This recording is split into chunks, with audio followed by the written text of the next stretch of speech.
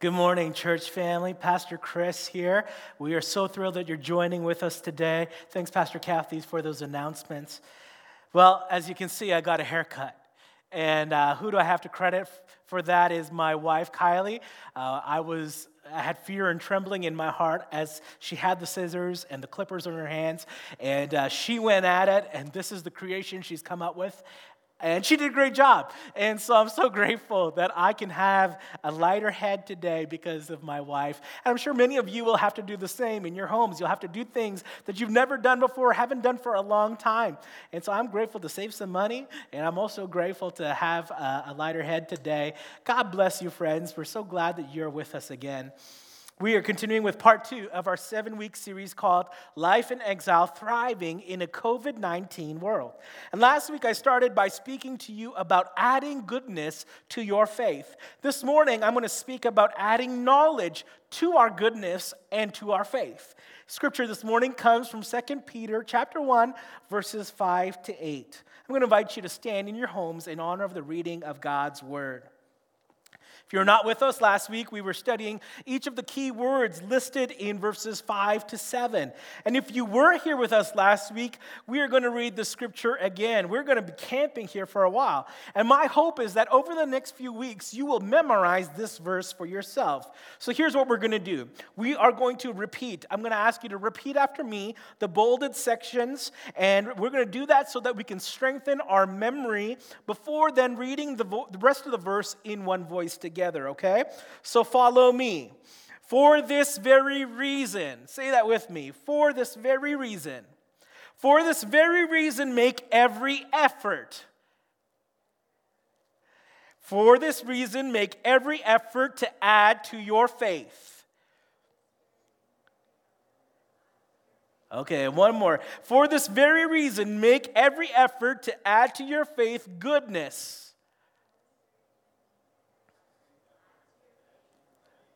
And one last one, here we go. For this very reason, make every effort to add to your faith goodness, and to goodness, knowledge.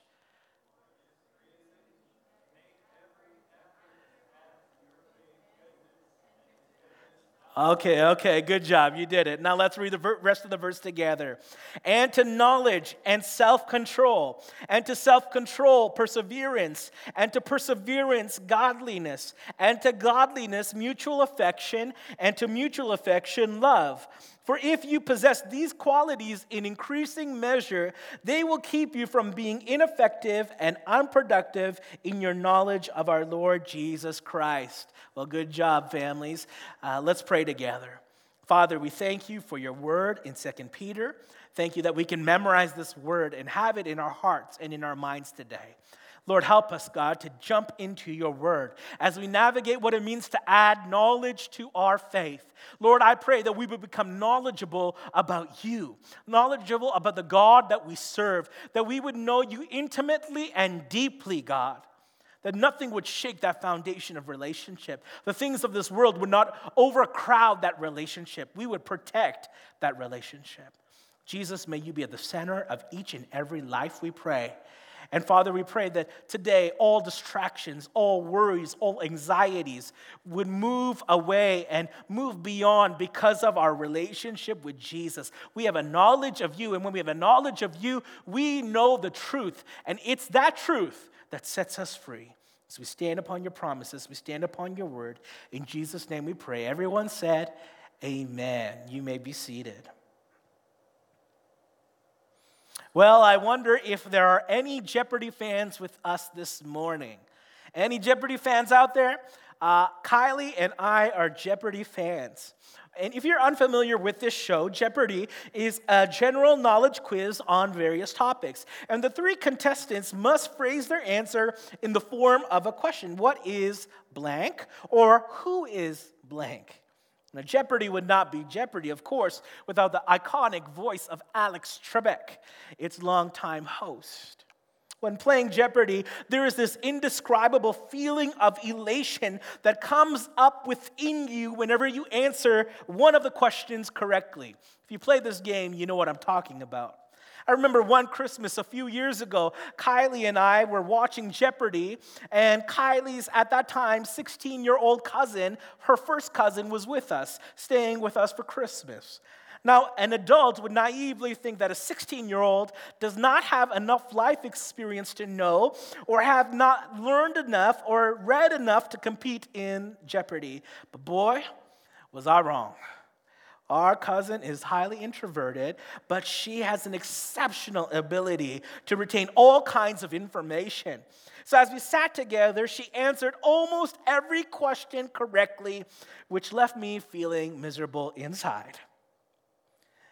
It also left me with a deep appreciation for who my cousin is and how knowledgeable she had become at even such a young age.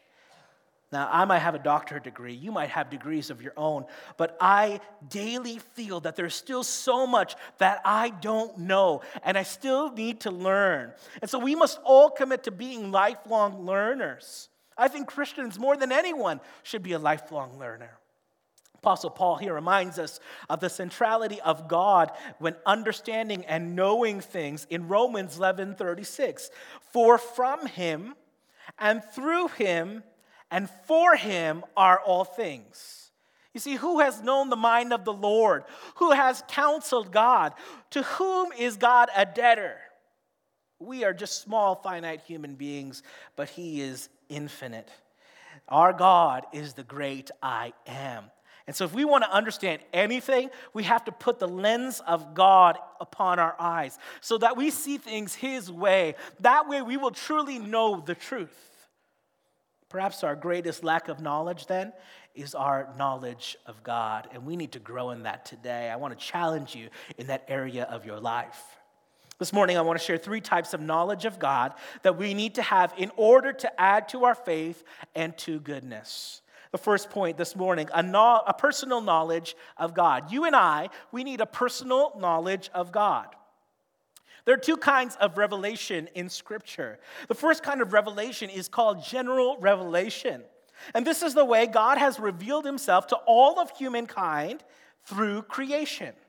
The Apostle Paul in Romans chapter 1, verse 20 to 22, he taught us, for since the creation of the world, God's invisible qualities, his eternal power and divine nature have been clearly seen, being understood from what has been made, so that people are without an excuse.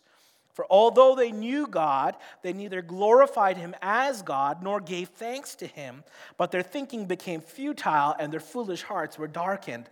Although they claimed to be wise, they became fools.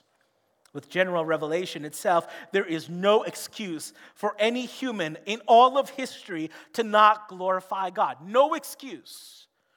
It was King David who in Psalm 19, verses 1 to 4, penned these beautiful words. The heavens declare the glory of God. The skies proclaim the works of his hands. Day after day they pour forth speech. Night after night they reveal knowledge. They have no speech. They use no words. No sound is heard from them. Yet their voice goes out into all the earth. Their words to the ends of the world. See, God's creation in its own unique way testifies of the glory of God, how great God is. And during this time of isolation and distancing, I encourage you to take a break. I encourage you to get outside and get some fresh air. Don't be cooped inside all day, every day. Sit outside with a cup of coffee or hot chocolate and stargaze at night.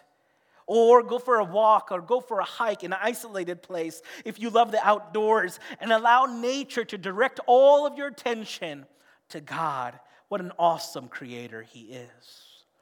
Secondly, the second kind of revelation is called special revelation. Hebrews chapter 1, verses 1 to 2 describes it best when the author says, in the past, God spoke to our ancestors through the prophets at many times and in various ways. But in these last days, he has spoken to us by his Son, whom he appointed heir of all things, and through whom also he made the universe. You see, God had certainly spoken to people in the past, but I want you to know that God continues to speak to us today. And the loudest and the most clearest way God has ever spoken to humanity is through his Son, Jesus.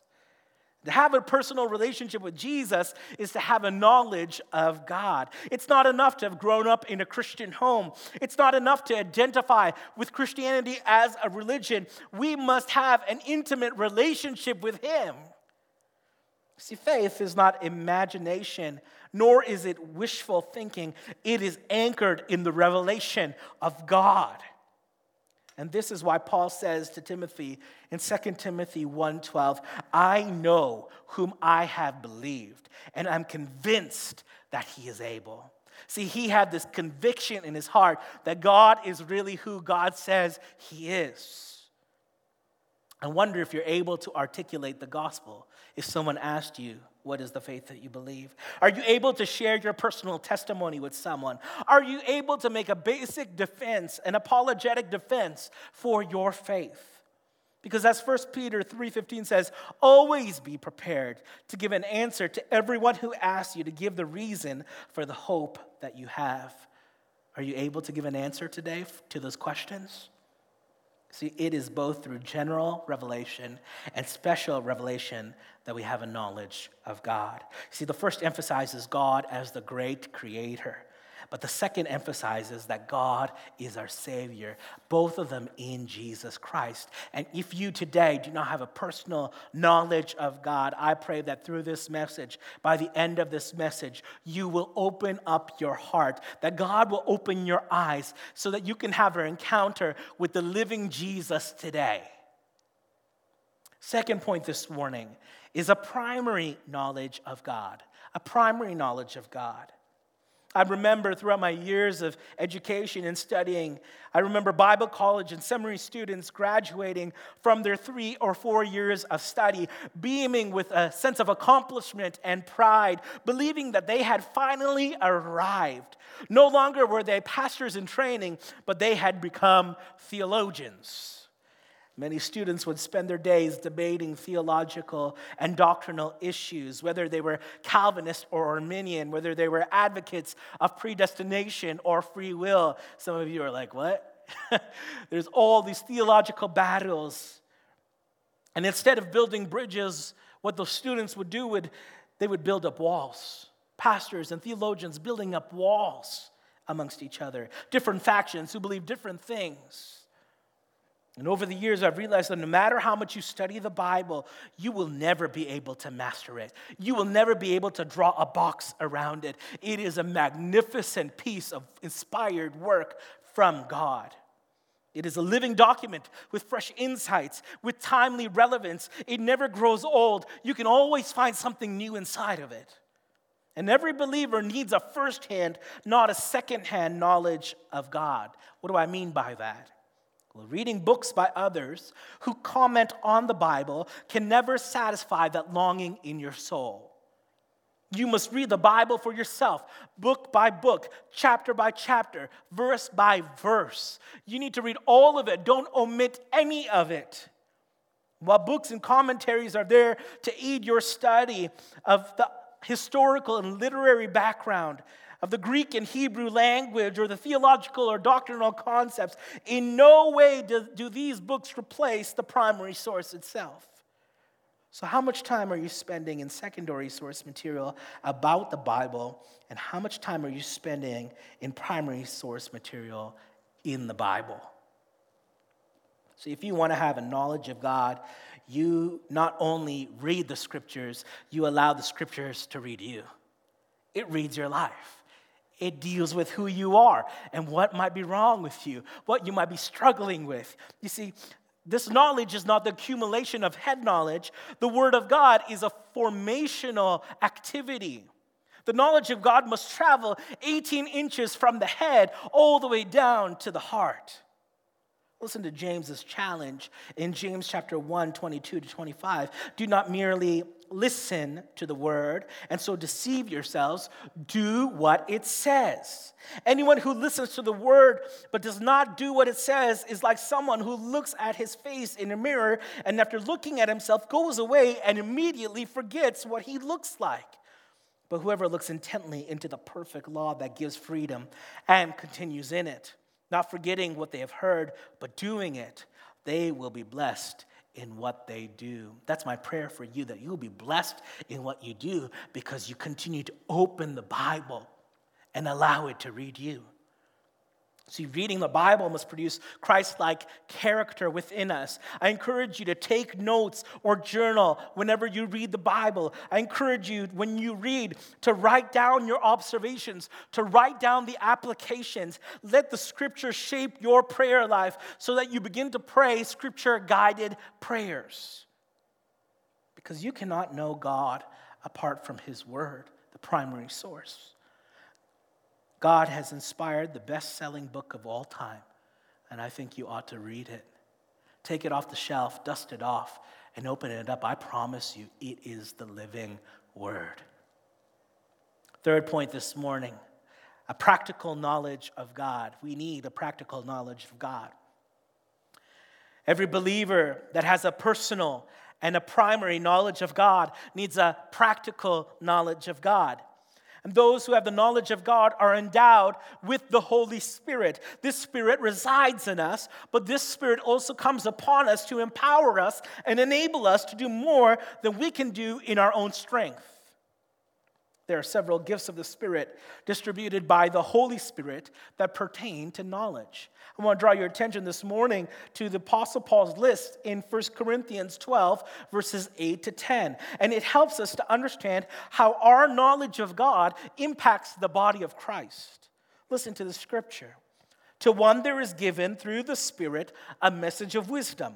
To another, a message of knowledge by means of the same Spirit. To another, faith by the same Spirit. To another, gifts of healing by that one Spirit. To another, miraculous powers. To another, prophecy. To another, distinguishing between spirits. To another, speaking in different kinds of tongues. And to still another, the interpretation of tongues.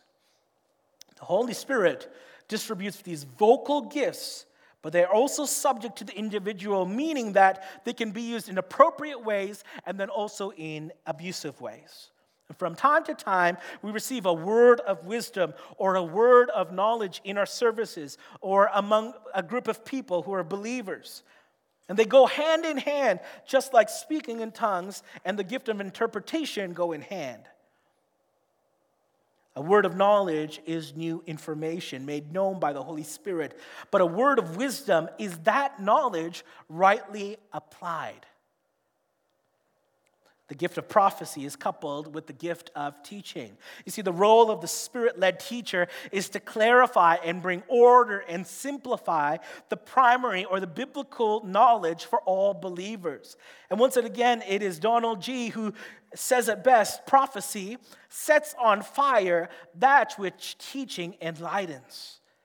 Utterance of this inspired character must always come with added authority and power. Furthermore, with the combination of the gift of tongues and the gift of interpretation, the unknown becomes known. Do you see how knowledge is in operation there? The unknown becomes known through the power of the Spirit. And the Holy Spirit that enables the speaker to speak in an unfamiliar tongue is the same Spirit that enables another speaker to interpret in a familiar tongue.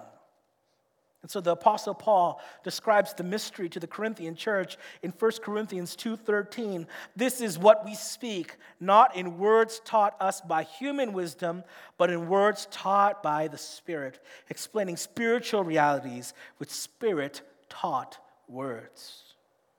Friends, the Holy Spirit enables us to have practical knowledge of God that helps us to discern the right decision when we're confronted with many good options. It helps us understand what is best to us and to the Holy Spirit. It provides detailed application instead of general information.